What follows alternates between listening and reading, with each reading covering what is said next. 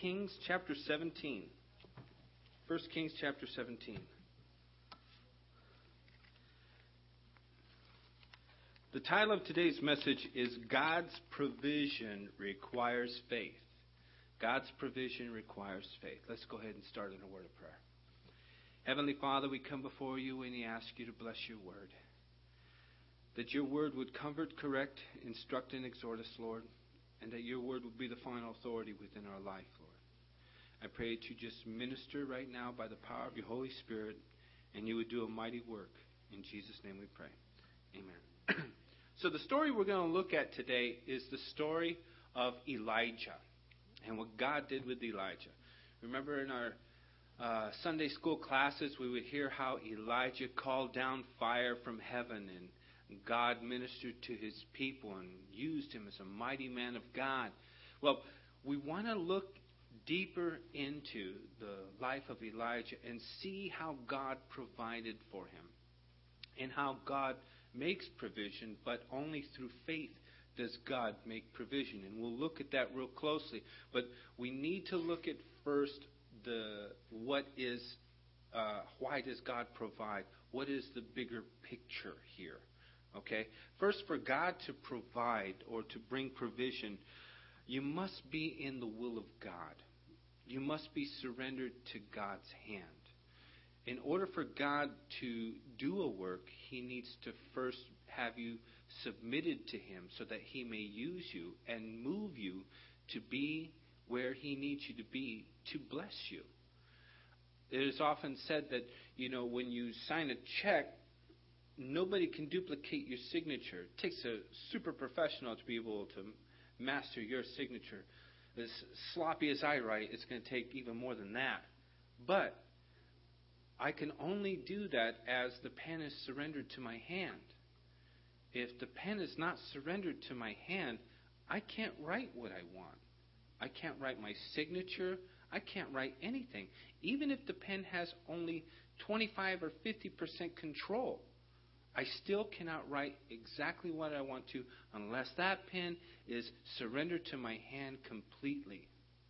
And in Ephesians 2:10, it says that we are His workmanship, created for good works, which He has determined beforehand. That word workmanship there is the word poema in the Greek. It means poem. You're God's poem. And God wants to write a love story out of your life. Not only to you, but to the world. But to write that, He needs you to be in absolute surrender to His hand so that He can write that story out of your life. That's why you have to be in the will of God or be doing the will of God to be able to have God's provision. Secondly, God is not a genie. You have to remember that it's not some abstract power and you get 3 wishes. And God has to provide because there are 3 wishes. Okay? You have to see that it is according to the will of God in your life. When you came to Jesus Christ, you said, you know what? I'm tired of my life. I'm tired of living on substitutes. I'm tired of being empty, not knowing where I'm going, what life's all about, living on drugs, alcohol, the whole thing. I want to give my life to you. I want to surrender. I want to know what heaven's all about. I want to know why you made me. And you said, here's my life, Jesus. And when you said that, you gave your life to Jesus Christ. You said, not my will, thy will be done. Alan Redpath says, thy kingdom come, my kingdom go. And that's what you said when you gave your heart to Christ. And that's where you need to be in order to be able to provide for you. Because if He wants to lead you a certain way and you won't go, it won't happen for you. It won't work for you. Whether it's figuring out what your destiny is and all these things, because that's what the real big picture is all about. It's not providing for this one dark moment in your life. Whether you need strength for temptation or you need financial provision or whatever your crisis or circumstances may be, this is just one little spot on the whole destiny of your life. And you may be living in the moment, and you may be in crisis of the moment, But that's not the big picture. The big picture is that you are His workmanship, created for good works, which He determined beforehand. Ephesians 2:10. That means before God ever threw a star in the sky, He had a plan for your life. He knew who you were, He knew what you would do, and He knew how He would use you.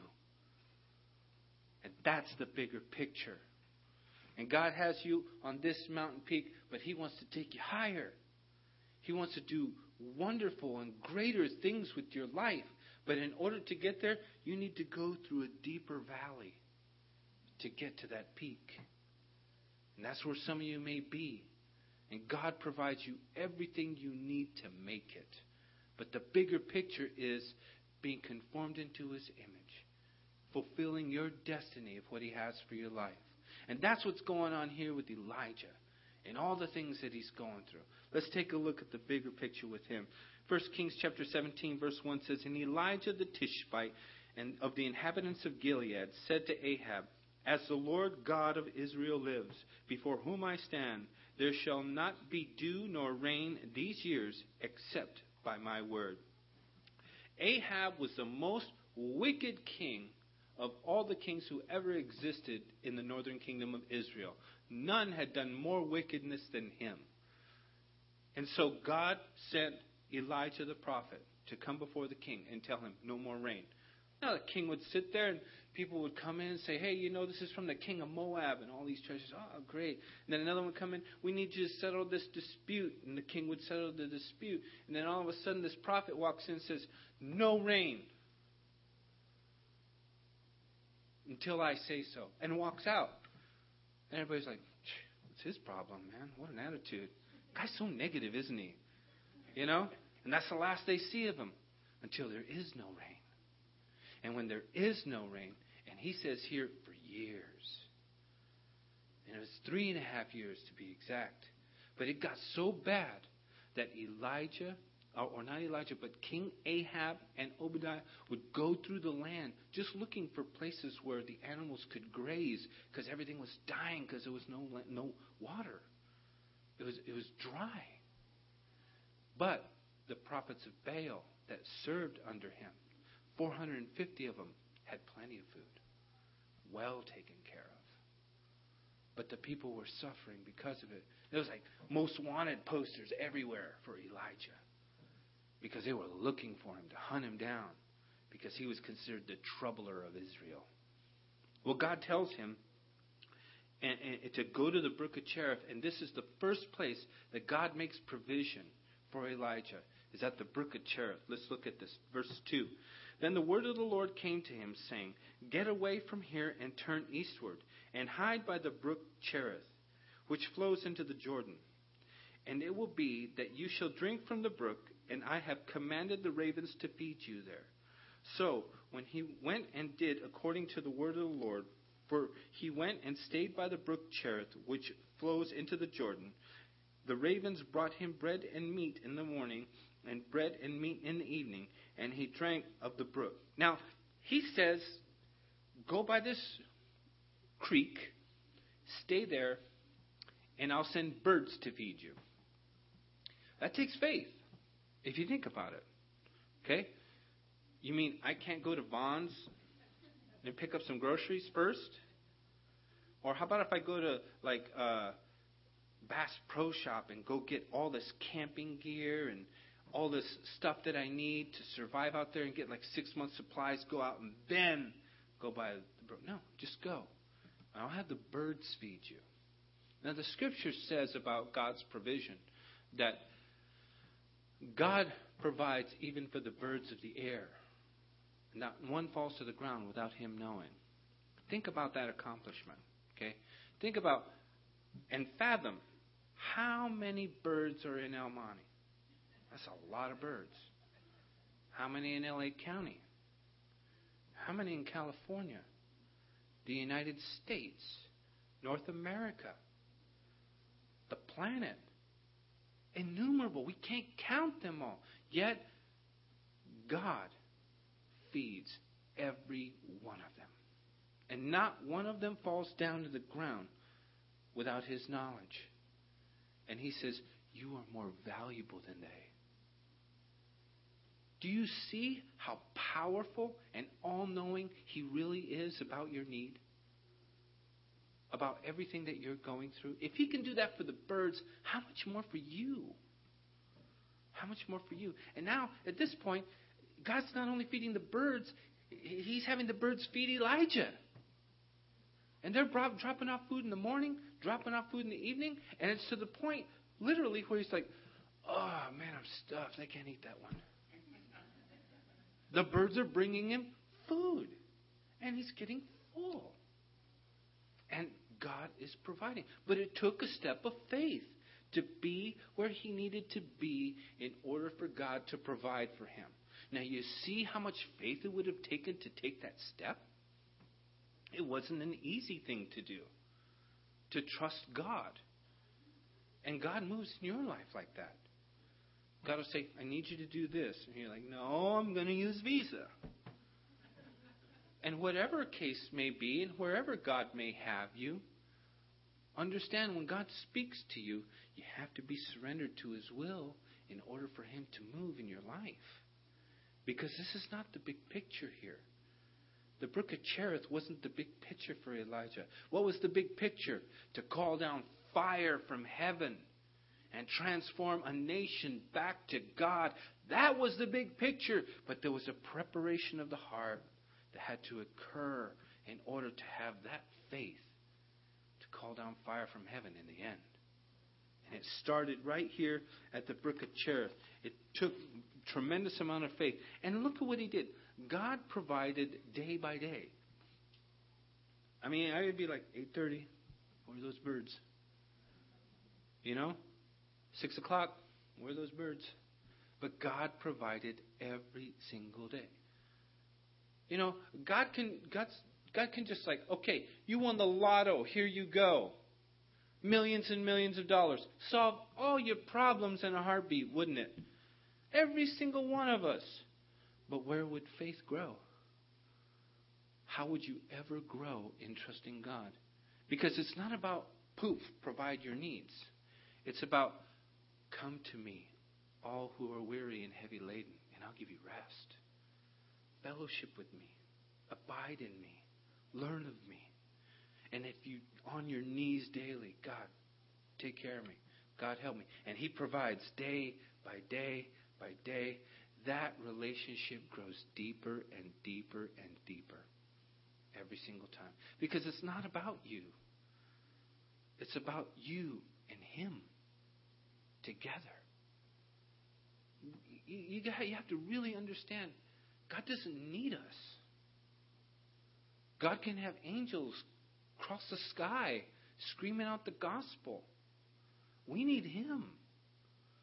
And he needs you to understand he loves you and he wants to help you. But you need to surrender to his hand for him to do so. And to surrender to his will and put your understanding aside and let him do the work. Let him do a move in your life. I remember when I was a baby Christian and I had to move out of my apartment because my roommates ditched me when I accepted the Lord because we were all crackheads at the time. You know?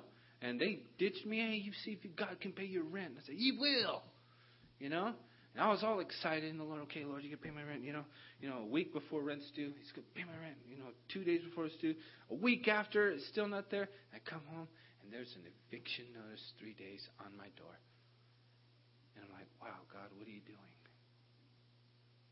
Wow, God, I thought you were supposed to provide. Because if you look at the next part of the text, it says the river dried up. And now it's time to do something. I mean, Elijah was probably like, okay, it's getting a little low there, Lord, on the water. What are you thinking, God? Time to go somewhere? And all of a sudden, just a little trickle, just barely enough for the day. Okay, God, the water's going. And all of a sudden, the scripture says, the brook dried up. And he could have said, you know what? I got to get out of here. I got to go find some water. I'm moving base camp. I'm going over here to this river now. But no, he waited on the Lord. And God said, go to the widow. So that day when I saw that notice, it was a Wednesday, and I had to go to church that day with these people that were bringing me to Calvary. And I remember getting my Bible and throwing it in the street saying, you're not real. You're supposed to provide. You didn't. You made me look stupid. I don't want nothing to do with you. And I was walking away, and then just something spoke to my heart. I said, go back. So I went back. I picked up the Bible. As soon as I picked up the Bible, my friend showed up, and go to church, and Pastor Raul goes, hey, you know what? You guys need prayer. Come up here, and we'll pray for you. And I went up there, and I just poured my heart out before God. I said, I'm surrendered. I'm completely surrendered. I don't know what to do. I'm at my wit's end. But I'm going to trust you. I'm not going to walk away. I'm going to trust you. And as I was exiting the church, going into the foyer, this guy stopped me, handed me an envelope, said, Lord, put on my heart to give that to you. I opened the envelope, and it's $400. I go, great, God. Rent's $1,300. What are you doing? I don't get it.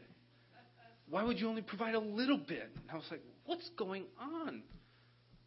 And I didn't understand what God was doing. And as I was going out into the parking lot, one of my friends goes, hey, man, we just moved into this place. It's great. It's a Christian home. We all got together. We're all pitching in. You got to be there, man. You got to be there. I go, how much is the rent? He says, $400 a month. I'm like, wow. I was like, man, God, how do you do that? It was in a way I didn't expect. It was in a way I didn't understand. But I had to be at the point of surrender before God could move. Before I can move in God's hand. And it takes patience and waiting on God. Okay? It always requires obedience to wait. Because you can get up and move. You can get up and do this. You can get up and do that. Or you can get on your knees and get in touch with God and find out what He really wants to do. And allow Him to move greatly in your life. Because you know what happens? You're like, wow, God is real. And you're that much closer to Him. But in the process of it all, in the waiting, it breaks you. It breaks you. But in the end, you're closer to God. When the sheep would go astray, you ever see that staff that they use with the hook? They would just like pull them over, get them back in line, And then all of a sudden, this one kept going astray and kept going astray and kept going astray. He would take that lamb and he would break its legs. And he would put it on his shoulders. And he would carry it until it was healed. And then when the lamb was healed, he'd put that lamb down. And that lamb was so used to being around him, being fed by him by hand, being petted by him. He'd stuck the closest more than all of them. Because he wanted to be around the master. And that's what God does to us sometimes. We just have to surrender. God will break us. And just surrender, Lord. I surrender. And during that time of healing, He'll hold you close. You'll hear His voice. You'll fall in love with Him. And when it's over, you'll be that much closer than ever before. And that's a growing process. But that's why it's day-by-day provision. That's why He goes little by little in what He does. So that you can get closer and closer and closer. So when it comes time for you to call down fire from heaven, for you to be used by God mightily, you'll be able to. Because you have learned in your own life, my Redeemer lives. And it's engraved on your heart. Let's look at the next time God moves in his life. Now the brook's drying up. Now he goes to the widow of Zarephath. Verse 8 of chapter 17 says, Now it happened after a while that the brook dried up, and because there had been no rain in the land, that the word of the Lord came to him, saying, Arise and go to Zarephath, which belongs to Sidon, and dwell there. See, I have commanded a widow to provide for you. So he arose and went to Zarephath. And when he had come to the gate of the city, indeed, a widow was there gathering sticks. And he called to her, saying, Please bring me a little water in a cup that I may drink. And as she was going to get it, he called to her and said, Please bring me a morsel of bread in your hand. So she said, As the Lord your God lives, I do not have bread, only a handful of flour in a bin and a little bit of oil in a jar, and see, I'm gathering a couple of sticks that I may go in and prepare it for myself and my son, that we may eat it and die. And Elijah said to her, do not fear. Go and do as I have said. But make me a small cake from it first, and bring it to me. And afterwards make some for yourself and your son. For thus saith the Lord God of Israel, the bin of flour shall not be used up, nor shall the jar of oil run dry, until the day that the Lord sends rain on the earth. So she went away and did according to the word of Elijah. And he and her household ate for many days. If you look at that, you see that now she is challenged to believe. You know, you're going to gather sticks so that you can eat this last little bit, and you're going to die because this is it and there's nothing anywhere because there's a famine in the land. And this guy asks you, hey, make it for me first and bring it to me. Then God will bring more. She could have said, yeah, sure, be right back. And then walk away. Clown, what's he thinking, man? I'm not going to give him nothing. Right? She could have done that. She could have been selfish. I'm going to take care of myself. But she decided, I'm going to trust God and help the prophet. And when she scooped the last bit out and made it, took it to him, and came back, she goes, wow, there's 2 more servings in here. Cool. And every day, it was there. Because God provided. God made it happen. But she could have quit. And Elijah could have not left. He could have stayed by the brook or went to another brook, but he went exactly where God told him to. God had provided a way out. He waited for that way out. Faith always looks for the way out unto the Lord. You see, so many times we panic and we say, okay, God's not moving. God doesn't hear. God's not going to do anything. I'm going to go. I'm going to move. I'm going to take control. God doesn't see. And we forget that God knows. I mean, we at our home try to run our house. We take all the information we have. We take all the data. We bring it together and we make the best decision that we can for our home and our household based on the facts that we have. But how much more God? God is all-knowing. God knows everything past, everything present, everything future. What kind of decision can He make compared to us? And can you trust Him? Can you believe Him that He knows what He's doing? The Scripture says, no, in 1 Corinthians chapter 10:13, it says, no temptation has overtaken you except that is such as common to man. But God is faithful, who will not allow you to be tempted beyond what you are able, but with the temptation will also make a way of escape, that you may be able to bear it. You know what that means? That means the lights go out, and there's a door.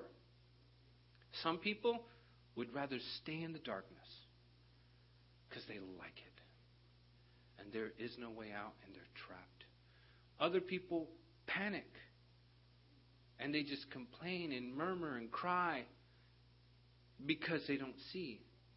But they're not looking. But faith goes to the walls.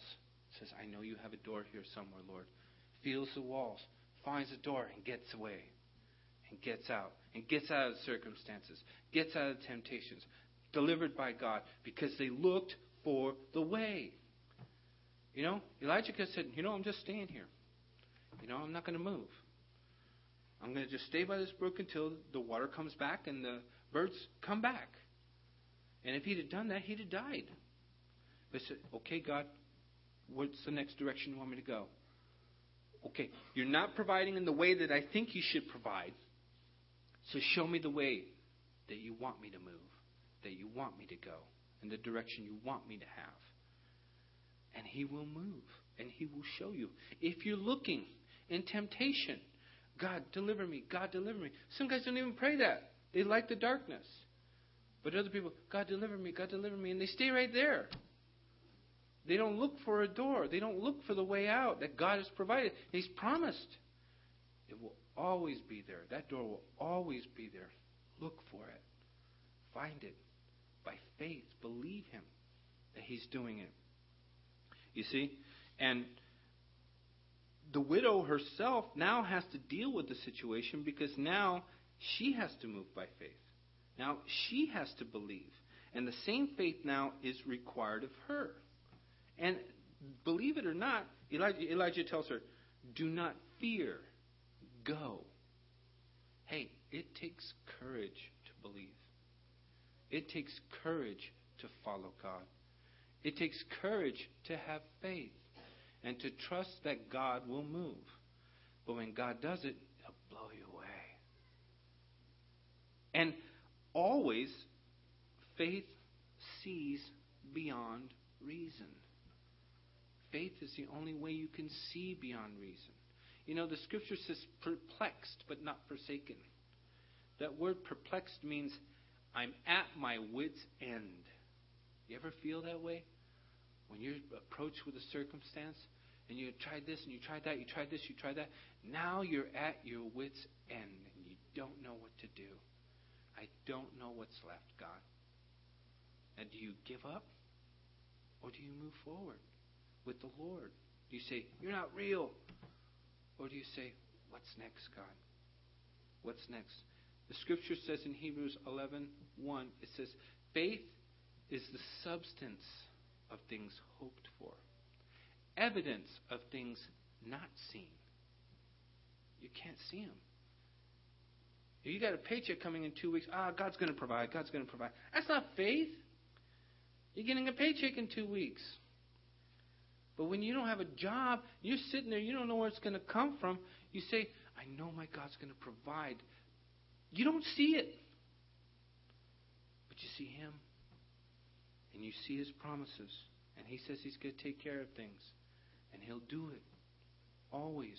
Maybe not in the way you think. Maybe not in the way you understand. But be open and be looking to see what God's going to do. And have faith. Because why? God's provision requires faith. As we see here with Elijah, that he has to see beyond reason. She has to see beyond reason. Because there's only going to take a miracle for her to do this. And she believes, and God moves, and God provides day by day. Every morning, every evening, she scoops it out. That's the last bit of it. Every morning she wakes up, there's 3 servings. Every day. And God provides.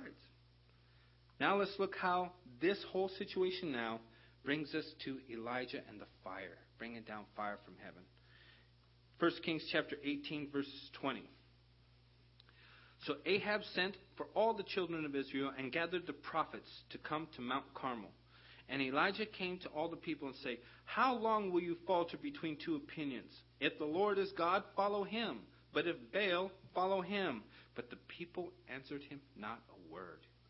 Then Elijah said to the people, I alone am left a prophet of the Lord, but Baal's prophets are 450 men.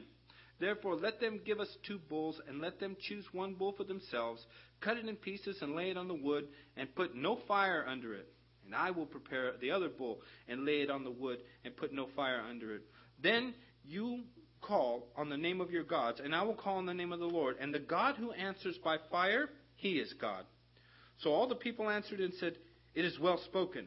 Now Elijah said to the prophets of Baal, choose 1 bull for yourselves and prepare it first, for you are many. And call on the name of your God, and put no fire under it. So they took the bull which was given them, and they prepared it, and they called on the name of Baal from morning, evening till noon. Morning, even till noon, saying, O Baal, hear us. And there was no voice, and no one answered. Then they leaped about the altar, which they had made. And so it was at noon that Elijah mocked them and said, cry aloud, for he is a god. Either is he meditating, or is he busy, or is he on a journey, or perhaps he's sleeping and must be awakened. So they cried aloud, and they cut themselves as what's their custom, with knives and lances, until blood was gushing out of them. And when midday had passed, they prophesied until the time of the evening offering sacrifice. But there was no voice, no one answered, no one paid attention. Then Elijah said to the people, "Come near to me." And so all the people came near to him. And he repaired the altar of the Lord that was broken down. And Elijah took 12 stones, according to the number of the tribes of the sons of Jacob, to whom the word of the Lord had come, saying, "Israel shall be your name." Then with the stones he built an altar in the name of the Lord, and made a trench around the altar large enough to hold 2 sheaves of seed. And he put the wood in order, and cut the bull in pieces, and laid it on the wood, and said, "Fill 4 water pots with water, and pour it on the burnt sacrifice and on the wood."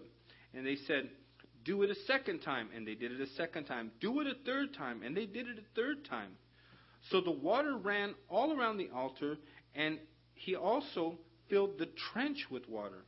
And it came to pass at the time of the offering of the evening sacrifice that Elijah the prophet came near and said, "Lord, God of Abraham, Isaac, and Israel, let it be known this day that you are the God of Israel, and I am your servant, and that I have done all these things at your word.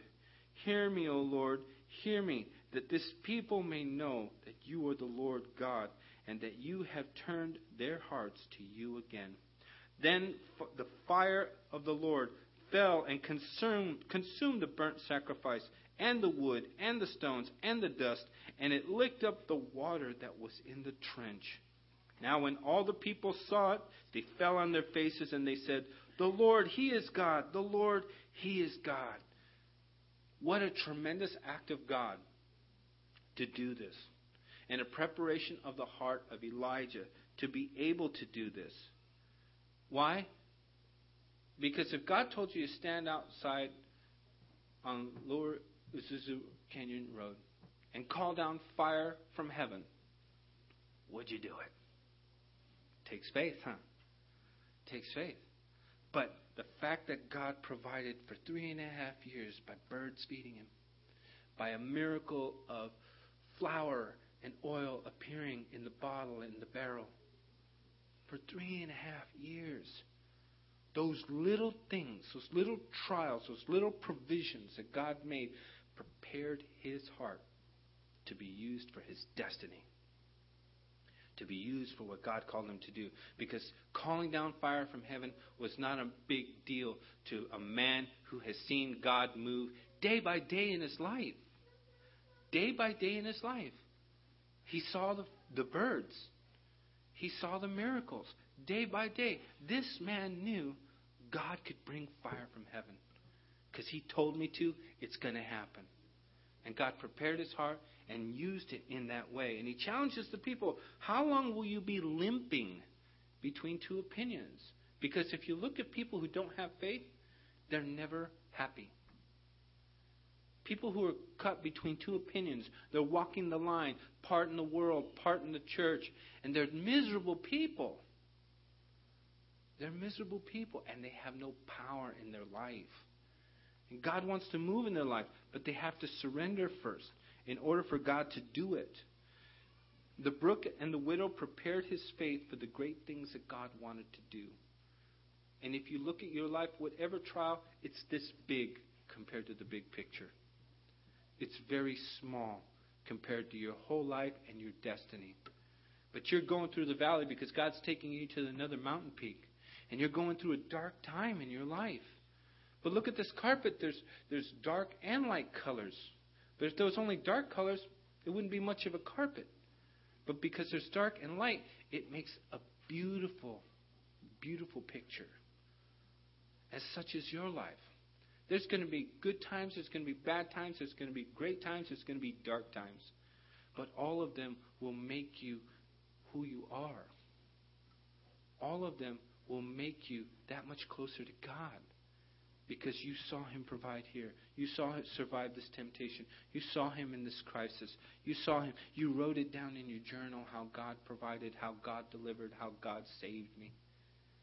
And all of them are a testimony to prepare you for the great work that God has. Because it's a bigger picture. It's a bigger picture. There's a song by the Imperials that says, "But the chains that seem to bind you serve only to remind you that they drop powerless behind you when you praise Him. That's all they're for. So that you can learn to call on God, so that you can draw closer to God, so you can have a deeper relationship with Him. Because it's not about you. It's about you and Him. It's about what He has for you and what He wants to do to you. Okay? Lastly, let's look at the very last thing He does. He prays for rain. 1 Kings chapter 18, verse 42. So Ahab went up to eat and drink, and Elijah went up to the top of Mount Carmel. And then he bowed down to the ground, put his face between his knees, and said to his servant, "Go up now, look toward the sea." And so he went up and looked, and he says, "There's nothing." And 7 times he said, "Go again." And it came to pass on the 7th time that he said, "There's a cloud as small as a man's hand rising from the sea." He says, "Go up and say to Ahab, prepare your chariot and go down before the rain stops you." Here he prays 7 times. He goes, he gets down, he puts his face between his knees, and he just starts praying, "God, bring the rain now. God, do it now. Show the people. Lord, just do a great work." Okay, go check. There ain't nothing, man. Okay, pray it again. Okay, go check. Still nothing. And he did it 7 times. 7 times. 7's always the number of completeness. Completely prayed. Completely believed. And on the 7th time he prayed, he said, "Well, there's something. It's about the size of a fist, and it's coming out of the water." He says, "Go tell Ahab he better hurry up, because the rain's going to come down so hard the mud's going to stop his chariot." He believed. But he never stopped praying. He never gave up praying with determined faith. So if you really believe God to provide and to change things, no matter what happens, no matter if you see that little fist of rain going up or not, you pray without ceasing. You pray and you believe. You pray and you be open to what God's going to do. Because God moves. Here he prayed 7 times before he even saw a little bit. And they says, "Tell him it's going to come down like gangbusters, man. God's going to send the rain." Because he believed. He kept going. God said he would bring the rain, and he believed, and God provides for us so that we believe. God will always provide for you. But you need to be able to be submitting to his will. Be open to what he wants to do. Keep the bigger picture. What is God doing in my life? And how is God going to move? And allow God to move. And don't give up. And keep praying and allow God to do it. Now I want you to turn to James chapter 5. James chapter 5. And I want to show you something really, really cool. Verse 17 says, Elijah, talking specifically here, Elijah was a man with a nature like ours, and he prayed earnestly that it would not rain, and it did not rain on the land for 3 years and 6 months. And he prayed again, and heavens gave rain, and the earth produced fruit. You know what he's saying there? He's saying, he's just like you and me. He's not a special guy. He's not some guy who walks, and when he walks, he just floats, and he's got this halo as he goes by.